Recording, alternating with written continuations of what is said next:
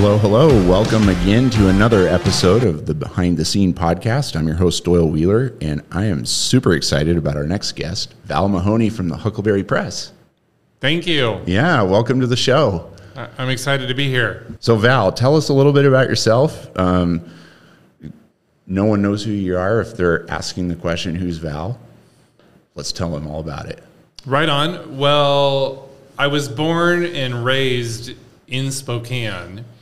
So I got a big feel for Spokane from that. And then I lived in Seattle for 27 years.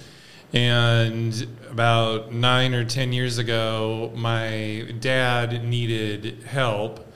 He was getting up in years and needed help. So we moved to the area, and I live in a Grange Hall north of Davenport out in the sticks. It's two old schoolhouses that are put together, and the last 9 years I've lived in the Grange Hall and been running the Huckleberry Press.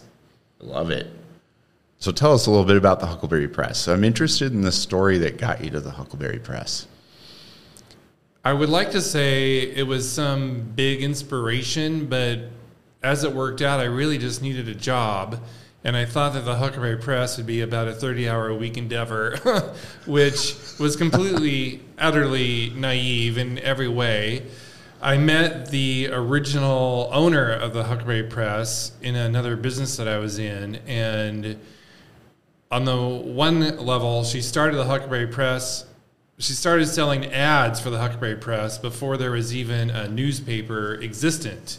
So when she sold all the ads for the paper, she put a paper together and started putting it out 21 years ago. Then her husband had medical issues, so they were having to leave town for warmer climates frequently. And at one of those points, I offered to run the paper for her for a couple of weeks just to cover.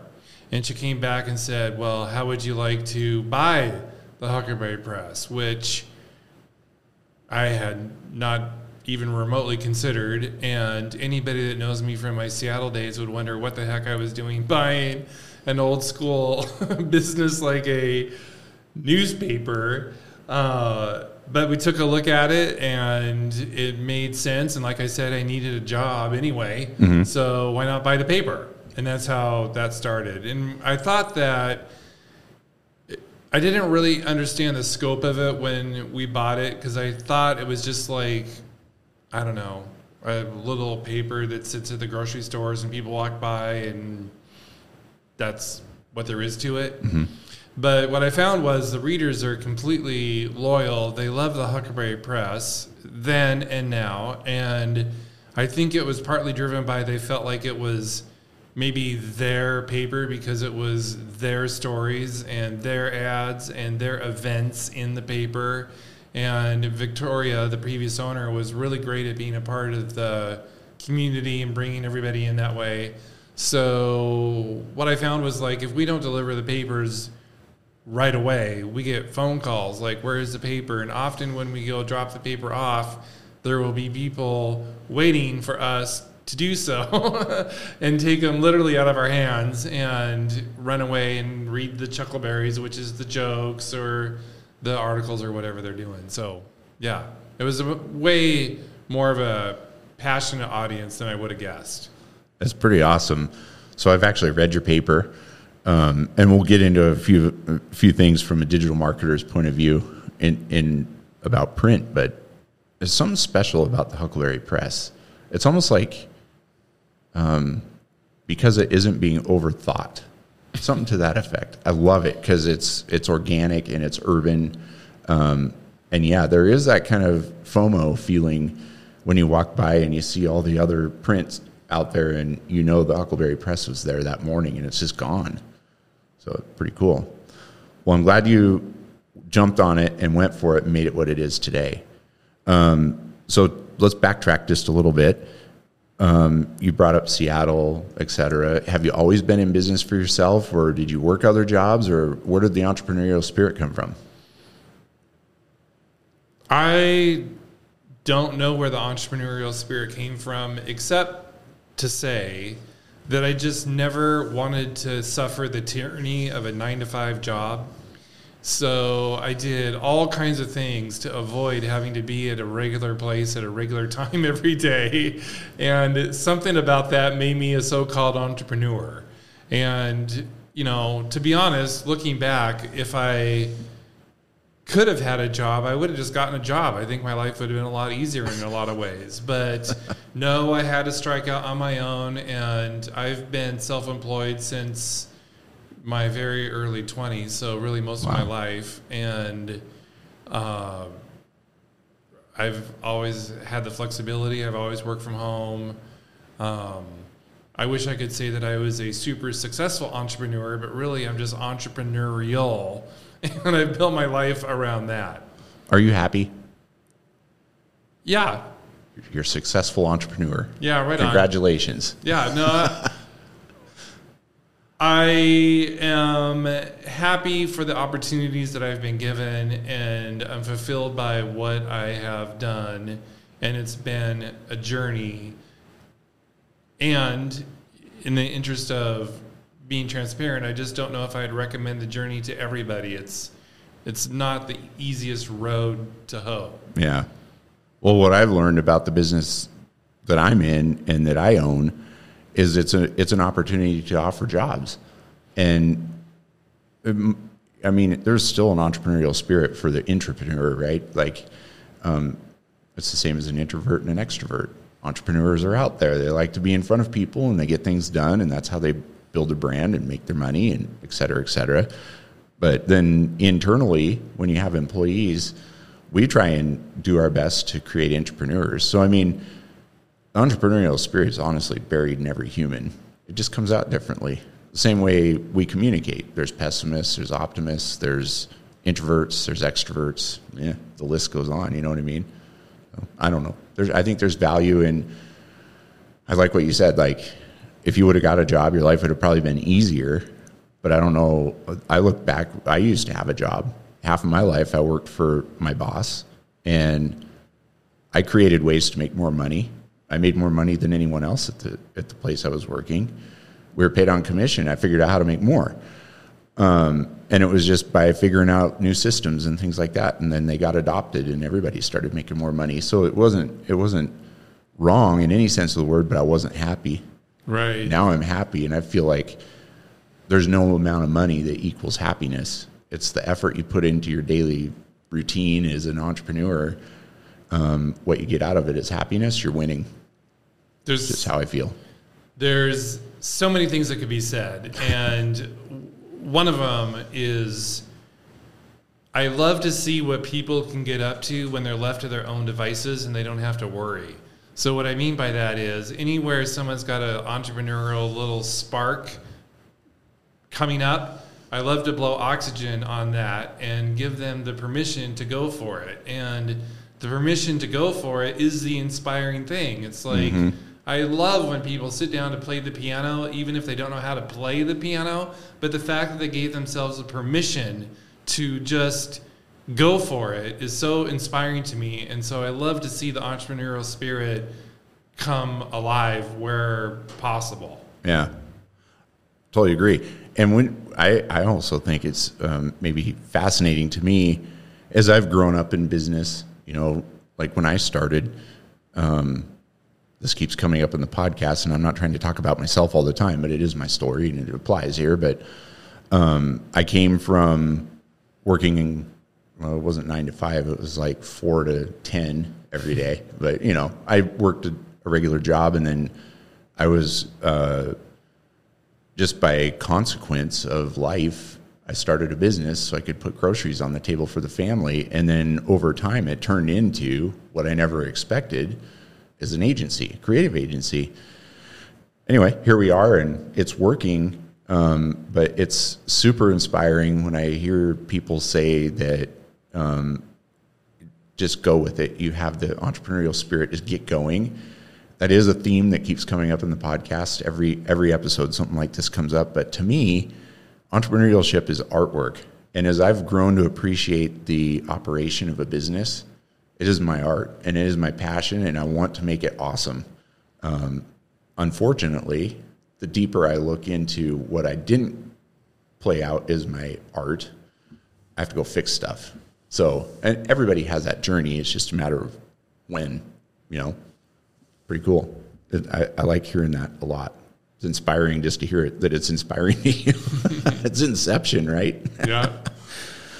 Cool. Well, so what did jobs look like to you that wasn't forcing you to 9 to 5 as an entrepreneur? What did you do before the Huckleberry Press? If you can tell. What was my career before the Huckleberry Press? Yeah, like what other businesses did you run? Well, a variety. Yeah. I have a long history with photography and video, and I got, let's see, how can I tell that story? So I started photography in college, and multiple times in my life I've gotten to have gallery shows and magazine shoots and jobs up and down the West Coast, and I get to a certain point with my photography career, and then for some reason something takes me on a right turn and I get taken away from that. So photography and now video has been a long part of my history. Mm. And then I was a massage therapist for 16 years and a massage instructor. Wow. And that was a whole nother ball of wax. And the number one thing I'm grateful for that experience is that it gave me the ability to really listen to people in a deep, meaningful way. That, in my opinion, that career is bottom line about the depth of your ability to listen to people, to what's really going on, and feel that with them.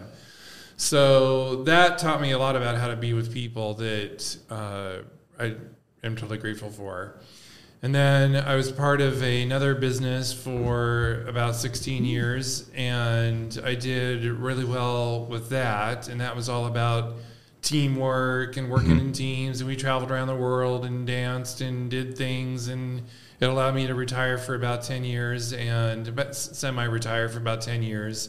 And that was, again, I mean, the context was sales, but what drove it was listening again, and in a very different way than massage, of course, but still the main number one thing I took away from that experience was listening to people. And I also did a lot of public speaking and a lot of training with that. And again, listening was the bottom line there. So that's what I did up until I moved back to the Spokane area. Mm-hmm. And I took care of my dad for a couple of years until he died. And then we got the paper. That's pretty cool. And I like what you were saying about massage therapy and listening to people. When you're pushing a knot out of someone's back, you're going to get the truth of why that's there. Yeah.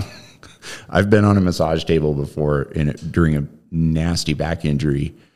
And, yeah, you can get a lot of honesty out of somebody really quick. Probably more than the barber, I would argue. Well, I guess you could say there's like deeply held patterns that often have a story attached.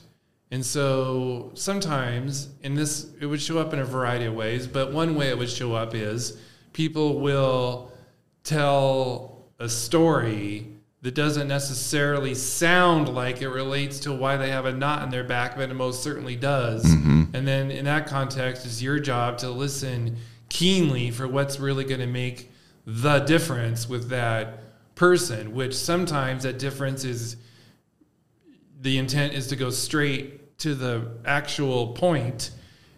And sometimes it's just meant to be a compassionate space for someone to tell their story, no matter how it comes out of their mouth. Does that make sense? Yes, it does. So it was kind of a listening dance, if you will. Mm-hmm.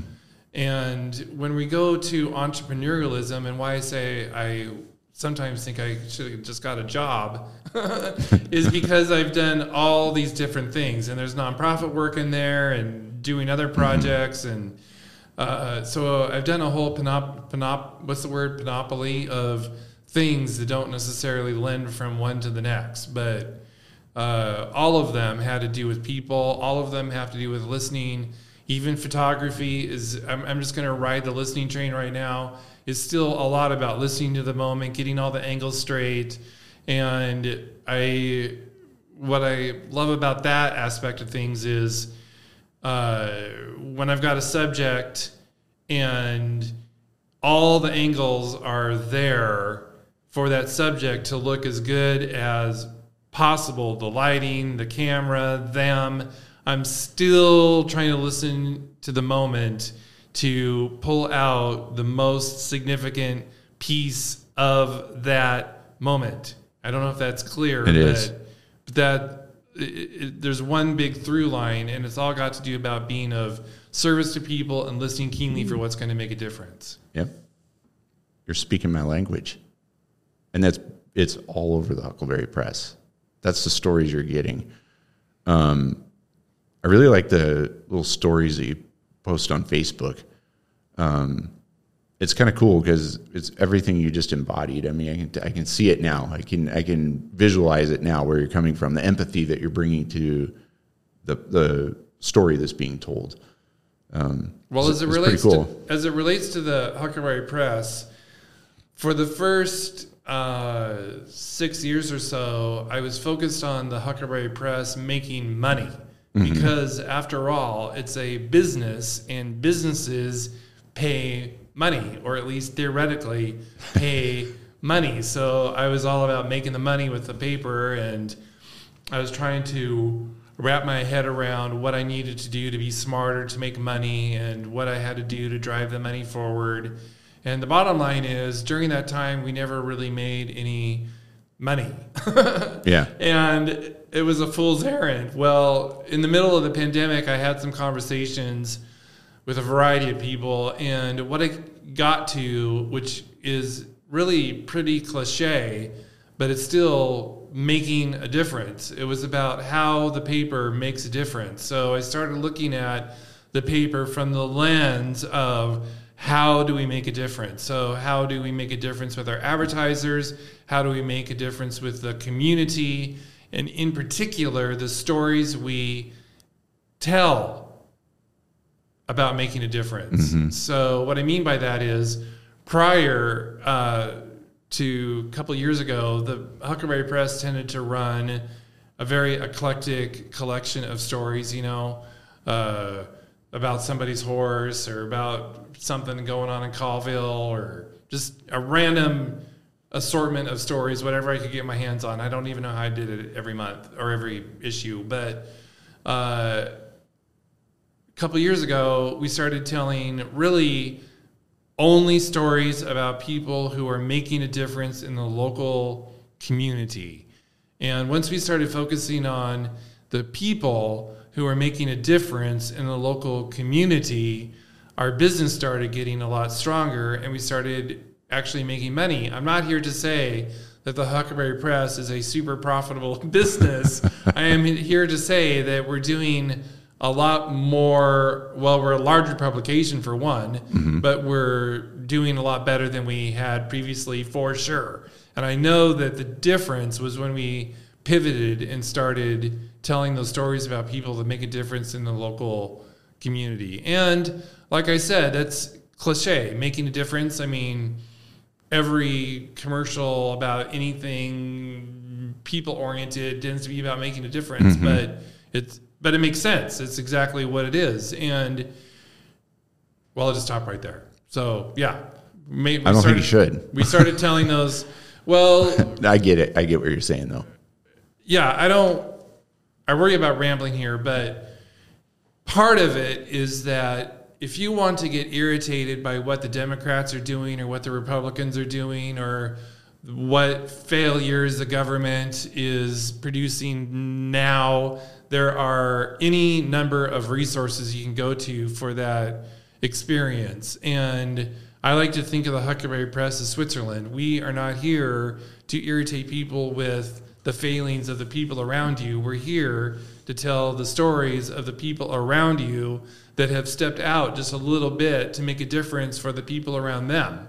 So hopefully when we tell those stories about people that make a difference, we're able to inspire further action in the community. Maybe maybe somebody picks up the paper, reads a story about somebody who stepped out and did their own thing, and to say it again made a difference. Maybe that will inspire somebody else to go out and take their own action. Yeah. You're hitting every single talking point that I would want to talk about for running a business. Matter of fact, every business that I've ever run in the last 15 years, how do I include community? It's a big deal to me, and it's in our company culture. Here I go again, guys, talking about culture.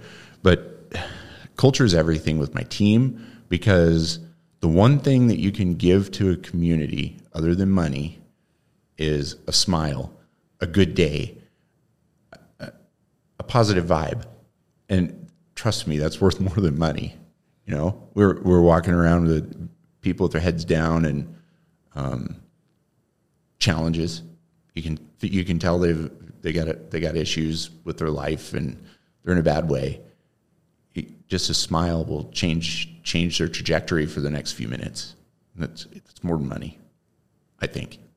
One of the aspects of the paper that I thought was the dumbest when we bought it was the so-called Chuckleberries, which is a page of jokes. And none of the jokes are high-minded or really very clever. But I was determined to take that part out of the papers right away. But what I quickly found out was the jokes in the paper are, such as they are one of the most popular features. And I think it's because what you just said. I mean, A, jokes have been in newspapers since the beginning of newspapers. B, it gives people just a moment to lighten up and be amused by something. And, you know, maybe it takes a little heaviness off for a minute. Yeah. Yeah, absolutely. What's your favorite joke in Chuckleberries? I have no idea. I wish we had an issue here just to rattle on. I should have brought an issue. Speaking as what the real answer is, speaking as an editor, it's my job to just get them in there. It's not really my job to digest them or remember them. So I barely know the jokes that go in, but I definitely know that they're there. So do you ever get emotionally attached to the stories? Do you have to kind of stay away from reading them, or do you like, oh, this one's so good it needs to be on the second page or something like that, or how do you remove yourself from that, or is it even a thing? I don't know. That's one thing that I would struggle with. Well, it's not necessarily the most inspiring response, but I'm navigating so many stories that I don't really have an opportunity to engage them so much, and I wish I had more opportunities. So in other words, what I do is line up the stories and get the writer on the story and get the picture taken for the story, but I don't really typically spend so much time with the person in the story myself. It's all lining up other people to get that story done. And then I get the final Word document and I do what I got to do to get it into the physical paper.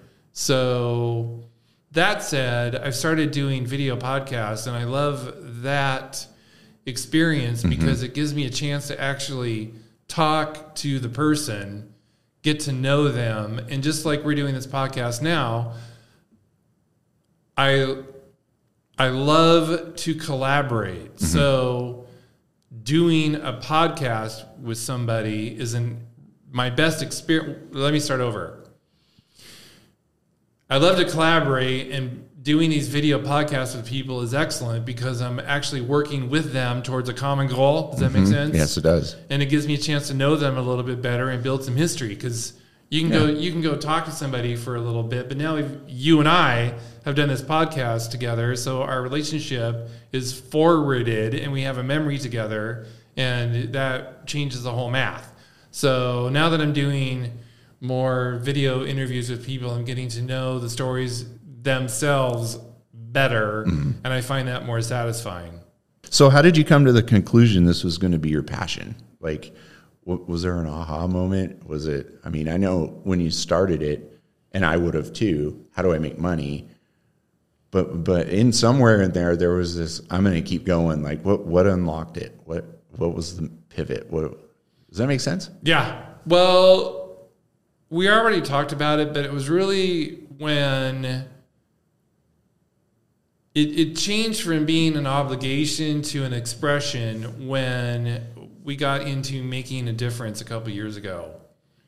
And that is when, like, if I have a job description out on Indeed, it is now driven by how we're going to make a difference together, and people respond. So everyone that's joined us lately is coming in under the energy of making a difference together. It just makes sense. Mm-hmm. So now when I go networking around Spokane, I'm driven by that dynamic of making a difference. Does that make sense? Yes, it does. And on a separate but related note, in my opinion, one of the problems in society these days is everybody knows what's going on nationally. You watch the national news, you read the national publications. No one knows what's going on anymore in their backyard. And while I am on purpose staying out of the political realm, it's one of the driving reasons why I'm doing the Huckleberry Press, so I can tell the stories of what's going on in your backyard, perhaps somebody you know or ran into at the coffee shop, or might be a neighbor. So to say it another way, typically one is only in the news if one is in major trouble, doing something controversial.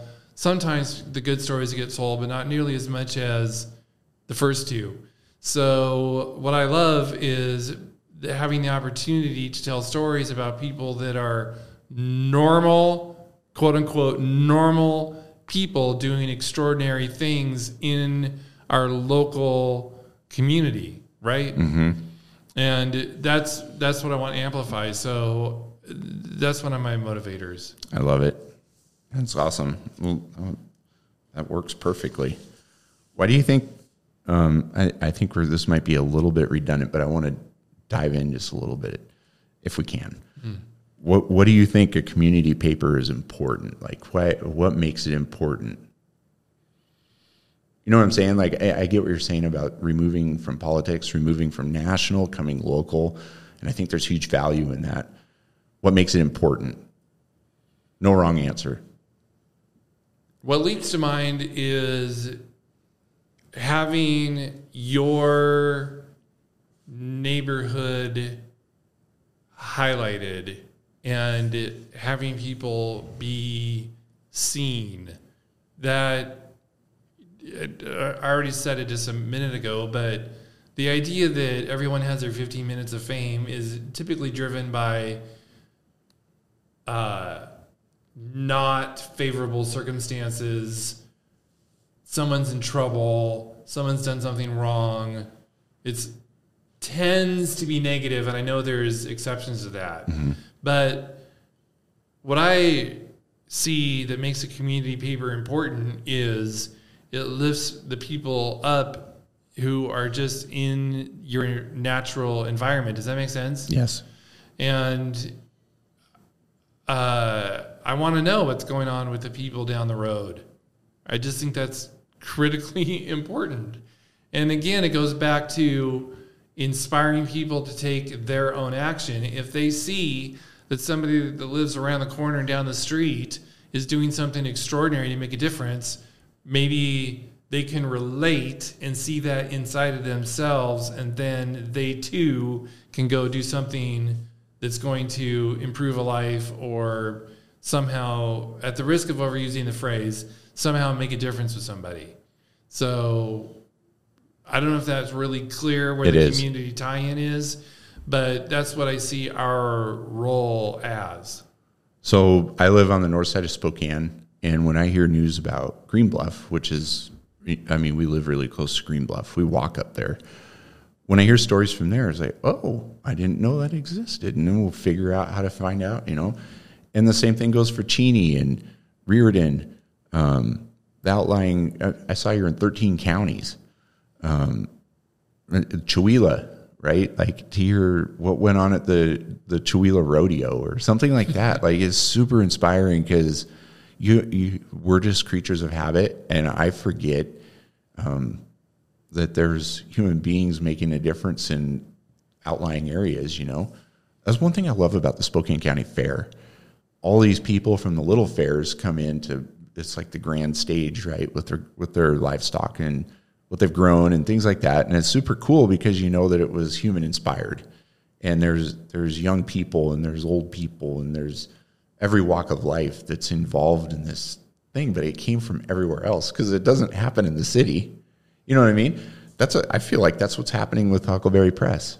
This is definitely something special, 100%. Anyone that hasn't read it, better figure out how to find one because it's worth it. There's a page on our website that gives you all the locations.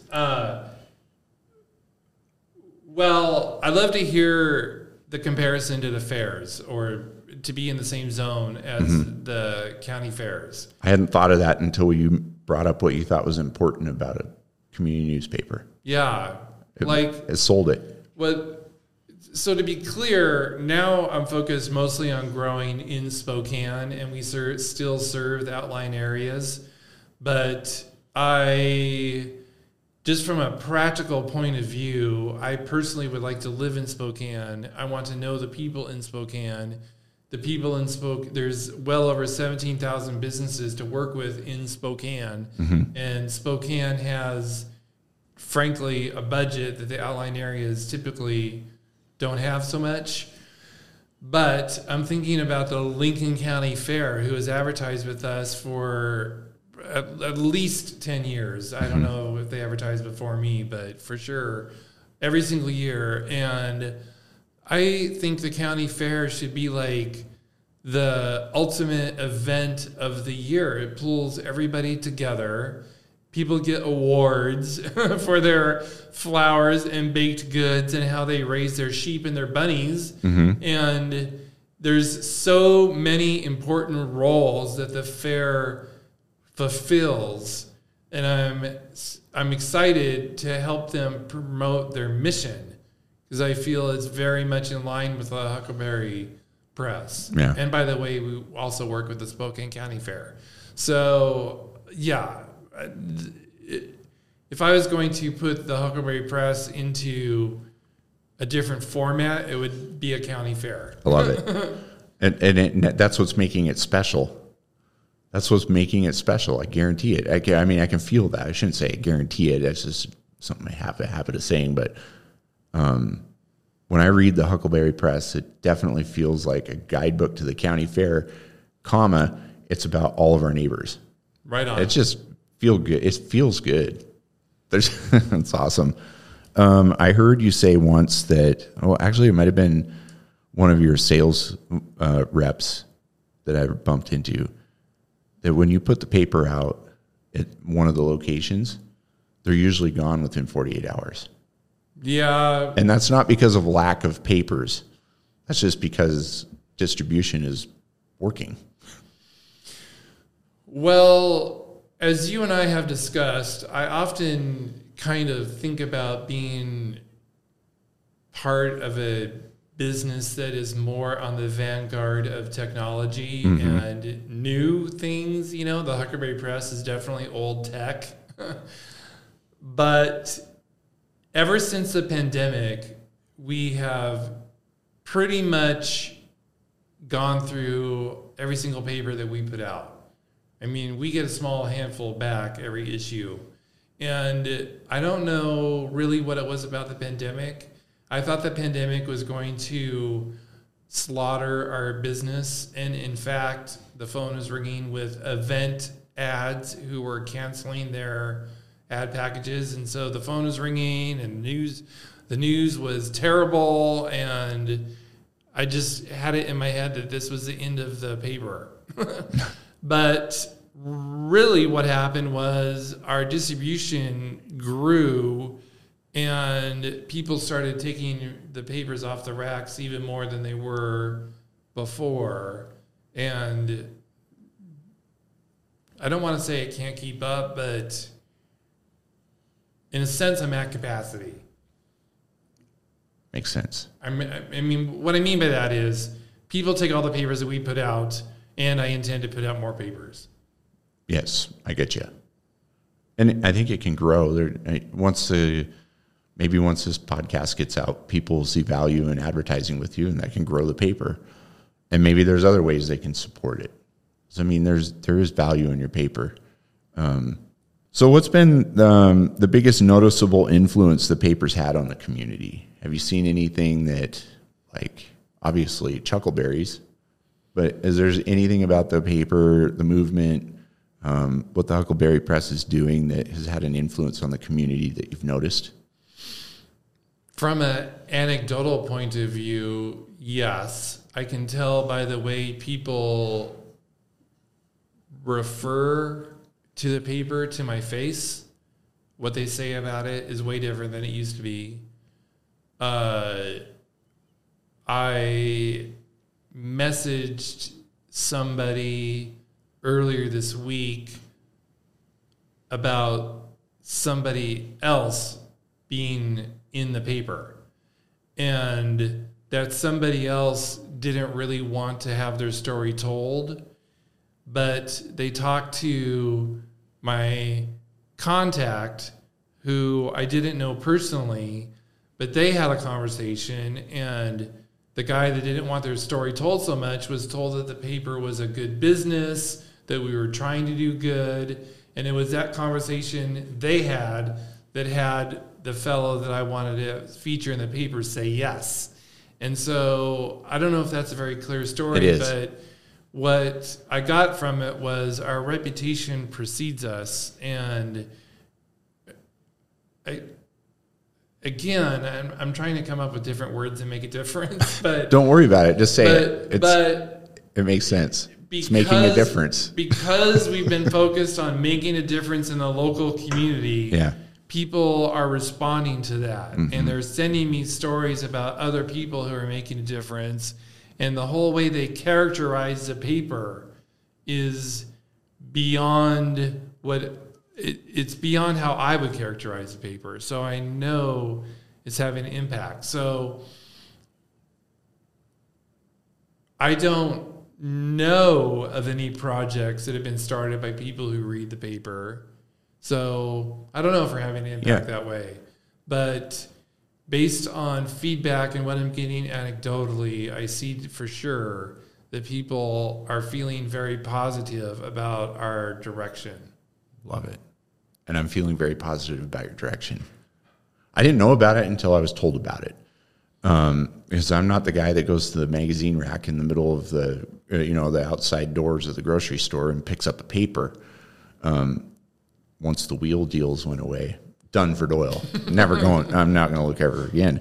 That used to be my favorite read, but now I'm looking for it, and it's fun. Even though they're gone, like, oh, they have the Huckleberry Press, so it's pretty cool. So myself, I'm a digital marketer, and in almost every pitch it comes up, what do you think about paying for ads in print? And my first response is, print is dead. Don't waste your money. Period. Prove me wrong. Putting you right on the spot here. But I'm always focused on a modern means of exposure for marketing, right? Because I know it's inexpensive and I can track it, et cetera, et cetera. And one of the biggest beefs that I have, TV and radio, is all Nielsen bubble things, Scantrons. And it's kind of a crapshoot. Like, it may or may not be true, but they're making crazy amounts of money off that data. And then you come to a social media campaign, we can track every inch of that whole marketing campaign to see if it met the KPI or did we win, et cetera, et cetera. So you have a paper that's got good reach and very minimal throwaways. So I see a huge value in advertising in there, right? So to me, that proves that from what you've told us so far, print could work. And anyway, I think it's super interesting how the Huckleberry Press is creating community in the community, because it is community. So to me, that makes a lot of sense to promote to clients, et cetera, to get involved in, because people actually read it. Isn't it weird though? Like, we can't physically prove someone reads the paper, but I'm not. I'm with you. What I hear weighs heavy, and really all we are is telling stories anyway. And when I hear feedback about the Huckleberry Press, like I'll bring it up in conversation. Hey, did you get the Huckleberry Press? It's a cool local newspaper. Hype it a little bit, and oh yeah, I happened to see it at Yolks, and I picked it up, and it was actually really cool. It's still on my coffee table. Okay, well, there is some better feedback than a Scantron. You know what I mean? Yeah. And I know there's digital ways to get all this feedback, but I'm kind of leading on to what are your thoughts on print is dead? And there's no wrong answer. It doesn't even have to continue after this question. Well, I'm not ignorant of the fact that the internet is our competition. I mean, for a million reasons obviously there's a situation there, but I think that people like to do business with people they know, like, and trust. So what I think is going on is there's an association between, if you are picking up the Huckleberry Press and there's an advertiser in the Huckleberry Press, just being in the Huckleberry Press bestows credibility, and then people feel like they can know, like, and trust your business just because you're in their trusted newspaper. Does that make sense? Yes, it does. And you don't necessarily get a feeling of knowing, liking, and trusting a website. There's not typically, I mean, I know that's arguable, but when I'm on the internet, I'm not really developing a relationship with my source. True. I don't think. I mean, I'm not. I'm sure people feel very strongly about their Discord and Reddit and all those kinds of things, but mostly it's just stuff on the internet. And when people are going to the local grocery store to pick up their Huckleberry Press, they're taking a committed action to ingest something that they want to ingest. It's a lot different than clicking a link. God bless the internet. I'm all for the internet. Don't get me wrong. I just see that there's more commitment, more engagement, and more relationship in a so-called local publication. Boy, that is heavy. One thing that I do think is hugely valuable and overlooked at this point is what you're doing on social media for the newspaper, as the newspaper. Like you were talking about your video podcasts. It's almost like we read about it, we get the brief story in the newspaper or in the Huckleberry Press, and then there's more, and it can be on your phone when it's convenient. But I really like that what you shared about wanting to actually go get the Huckleberry Press. I mean, that's a committed action for sure. And you're also hyping the newspaper. I mean, other people are hyping it for you in conversation. So now people are on the lookout for it, and it's got FOMO written all over it. You know, the fear of missing out is probably the biggest marketing win that we've ever had in recent history. Yeah, it's making me think how I can better employ that. You're gonna, I guarantee it. Yeah, I don't know how it's going to look, but I am. Yeah, it'll be fun. And that's the cool thing about entrepreneurship is new ideas come up, you pivot, you make it work a little better.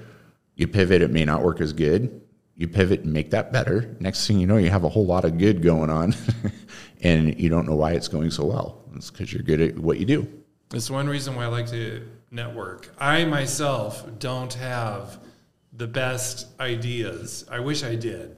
Maybe when I was younger, I had better ideas, but I know a good idea when I hear one. So yeah, there you go. One of the reasons why I like to network so much and build relationships is because I love to collaborate. Yeah. And in a collaboration, I can get a great idea from somebody, activate it, and then hopefully, ideally, both of us come out ahead. There's nothing better than being in a networking situation or meeting up for coffee and a good idea comes up that I could care less about. It was just a good idea, or vice versa.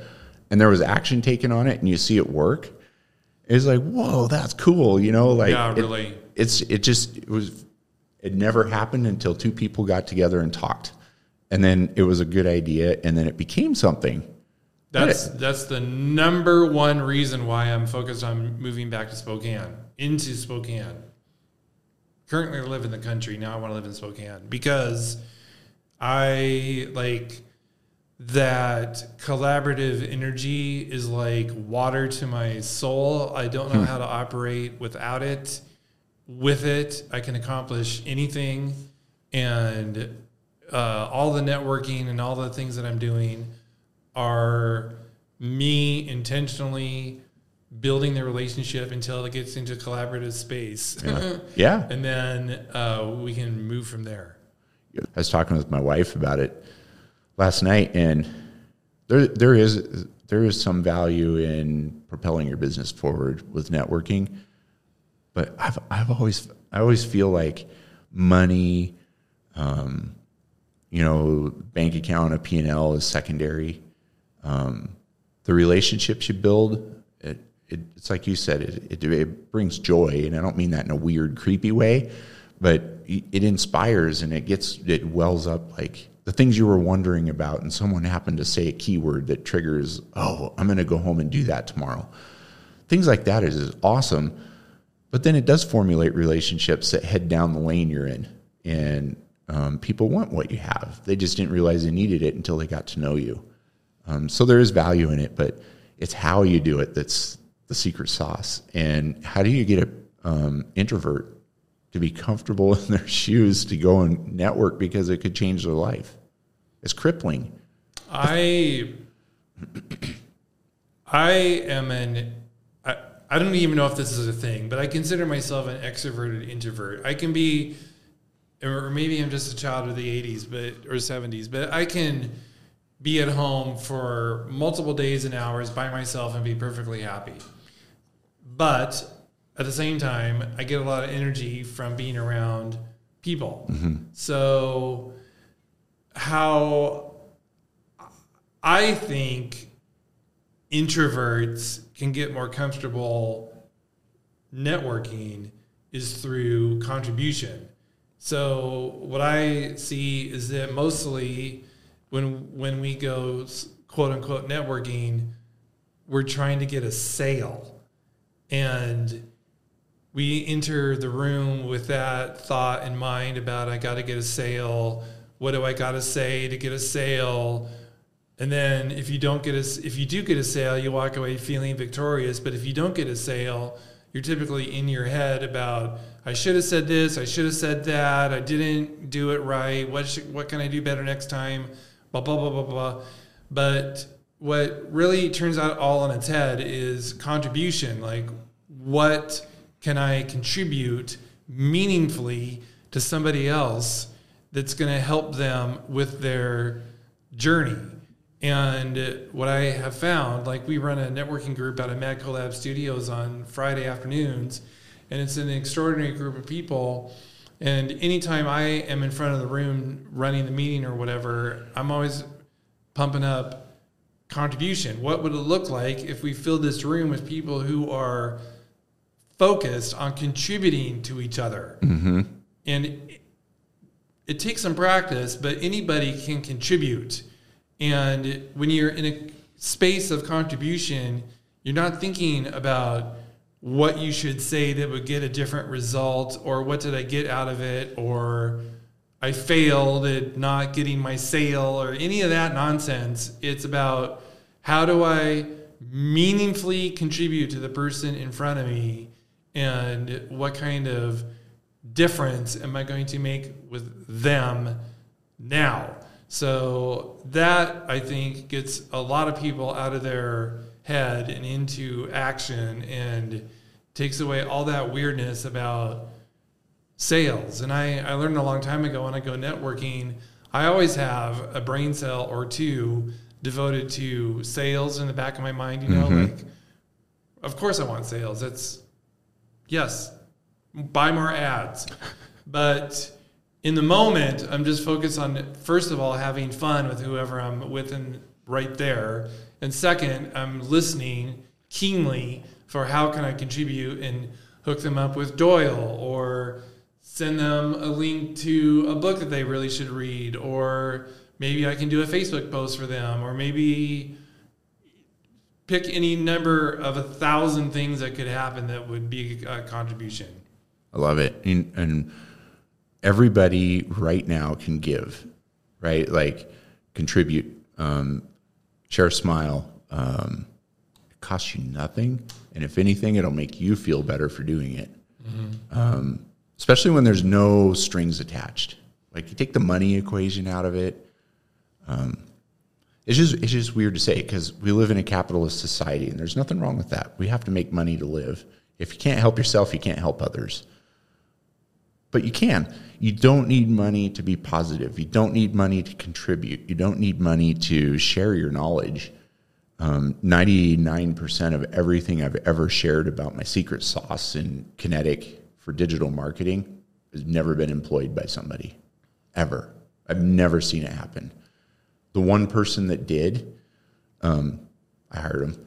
But anyway, it's like, you freely give, freely get. I don't know how else to say it. So for any introverts that are hearing this right now, you have hope. If someone has a dream of starting a business as an investment or a passion, kind of like you have, but has been wondering how to get started, do you have any advice for them? Be prepared to be tenacious.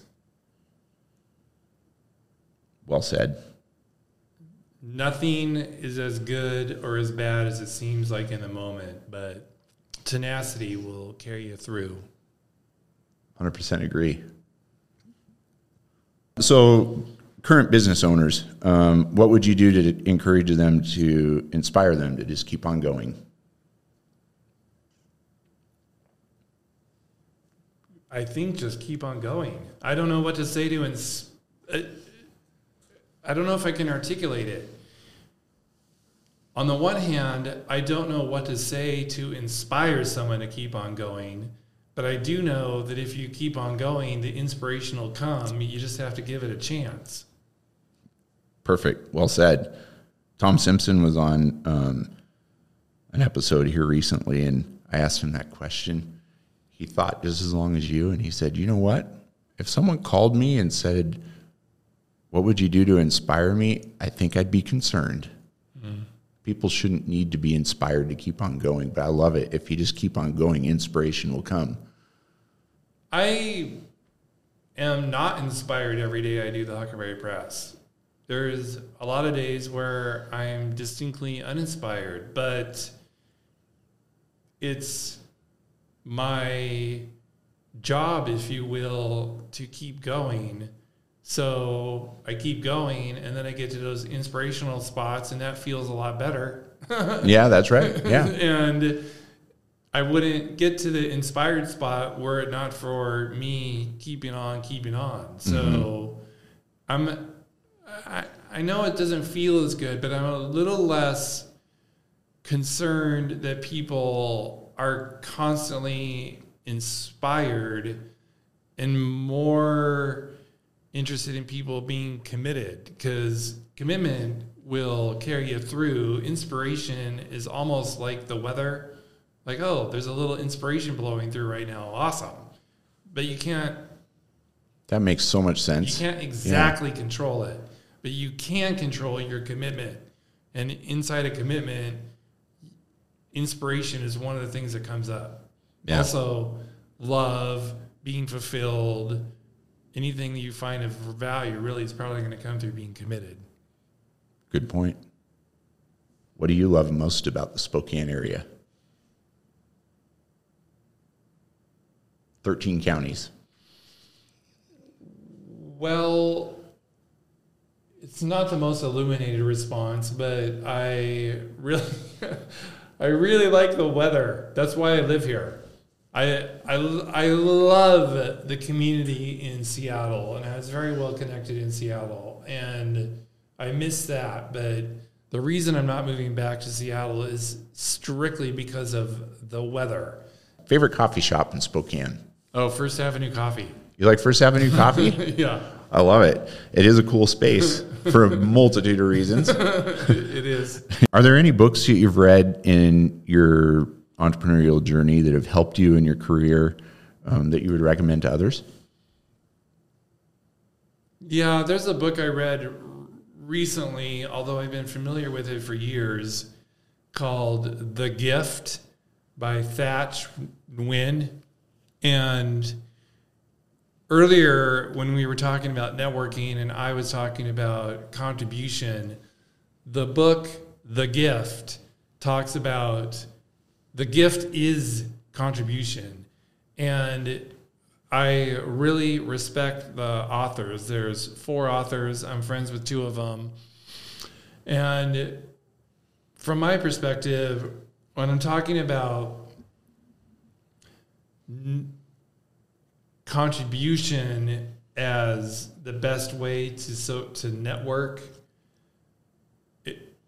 where I got that from was the book, The Gift. And in Seattle, Thach would have meetings of anywhere from a few dozen to a few thousand people, and there was conversation set up strictly for people to contribute to each other. There was a kind of a methodology to how they did that, and the energy was off the charts. People were excited. People were making money.